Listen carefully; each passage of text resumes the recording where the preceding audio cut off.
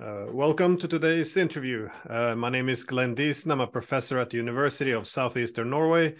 And the guest today, by popular demand, is Colonel Douglas Macgregor. Welcome. Thank you.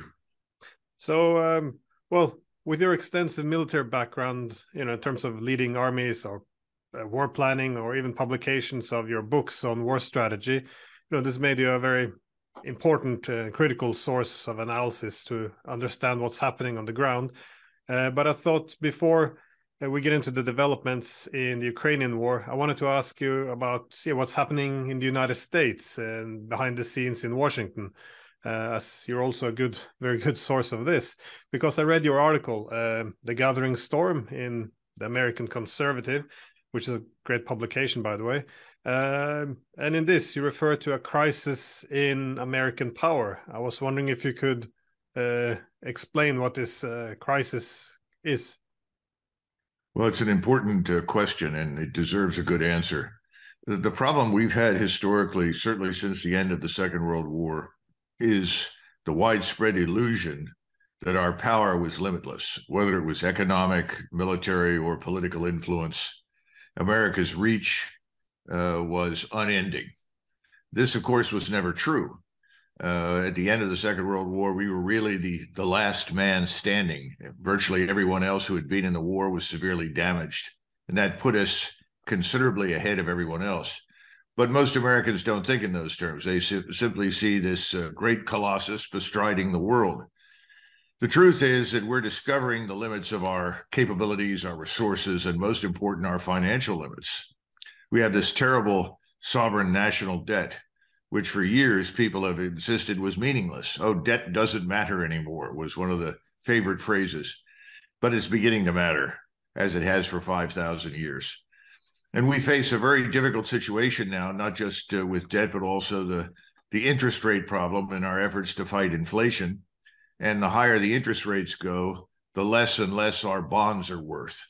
And the more money we print, the more we debase our currency. So we're reaching a serious crisis in the financial and economic sense. And in contrast to the distant past, the 1930s, when we came out of the Depression, where we had an enormous scientific industrial base and we could rapidly employ millions of people waiting for jobs, that doesn't exist in the United States as it once did.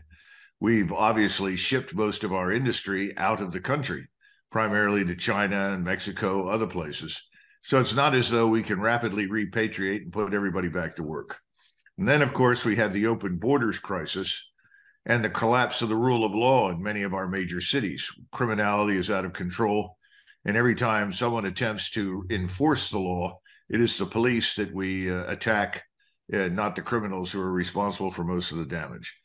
So you have to view all of those things as the background or backdrop behind the conduct of what's happening in Ukraine. And inside Ukraine, we continue to shovel whatever we can in their direction, but it's quite clear that we've largely exhausted our war stocks.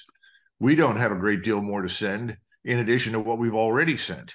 We can send some new weapons, but again, the numbers of new weapons with new kinds of missiles or rockets are very limited. We don't have huge stocks to back them up. And we now are beginning to get some truth through the American media. Even in the New York Times and the Washington Post, the word is creeping in that the Ukrainians have taken horrific losses. You see all sorts of estimates. Now in the West, people are saying, well, yes, they've had at least 100,000 dead. But truthfully, it's probably closer to 250,000 dead. And we just don't know, but we're beginning to see a lot of evidence that the losses on the Ukrainian side are far, far larger than anything we anticipated. At the same time, we've insisted repeatedly that the Russians were losing, that the Russians were incompetent, that they were stupid, they couldn't do anything. And still in many newspapers and outlets, you hear this business of, well, the Russians are stuck. There's not much more they can do. That too is beginning to break down. People are figuring out the integrated air defenses are exceptionally effective. Hundreds of aircraft have been shot down, 402 fixed-wing aircraft, 256 helicopters, Ukrainian aircraft, that is. So the notion that you're going to send a few F-16s, train a few pilots, isn't going to make any difference to where things are headed. And the Russian military establishment is now larger and more powerful and capable than it has been, certainly in 30 years. So all of the stated goals and objectives, harm Russia, degrade Russia, weaken Russia, all of this has kind of gone by the wayside. And then to cap it off, we have the visit of the Chinese premier to Moscow. And it's very obvious now that the Chinese have cast their lot with the Russians because, thanks to all of our belligerent statements and activities in Asia, the Chinese have concluded that they're next on the menu. Under the circumstances, you might as well support the Russians. But we also misinterpret what the Chinese are trying to achieve.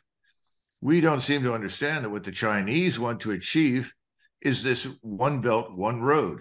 In other words, they want to build rail lines. They want to move commerce and trade back and forth across Central Asia, through Ukraine, through White Russia, into Europe. And the Europeans, of course, ultimately want to trade with China. The only way to do that is to end the war in Ukraine. And the Chinese are very interested in doing that. And that's one of the reasons they came to meet as well with President Putin. And before the Chinese have managed to do very much, we are instantly refusing any offer that might be on the table for an end to this conflict. And I think at the same time, inside of Europe, certainly in Germany, and I think to a large extent now France and other countries, people are beginning to say, wait a minute, how long does this take? How many more people have to die? What do we do with a state the size of Ukraine that is virtually destroyed? How do we handle it? How do we rebuild it? How do we repatriate millions of people that have left the country? All of these things are coming together, and that is your gathering storm, if you will. And at some point, the storm is going to break out. And I don't think we're going to withstand it very well in the United States because of our own problems.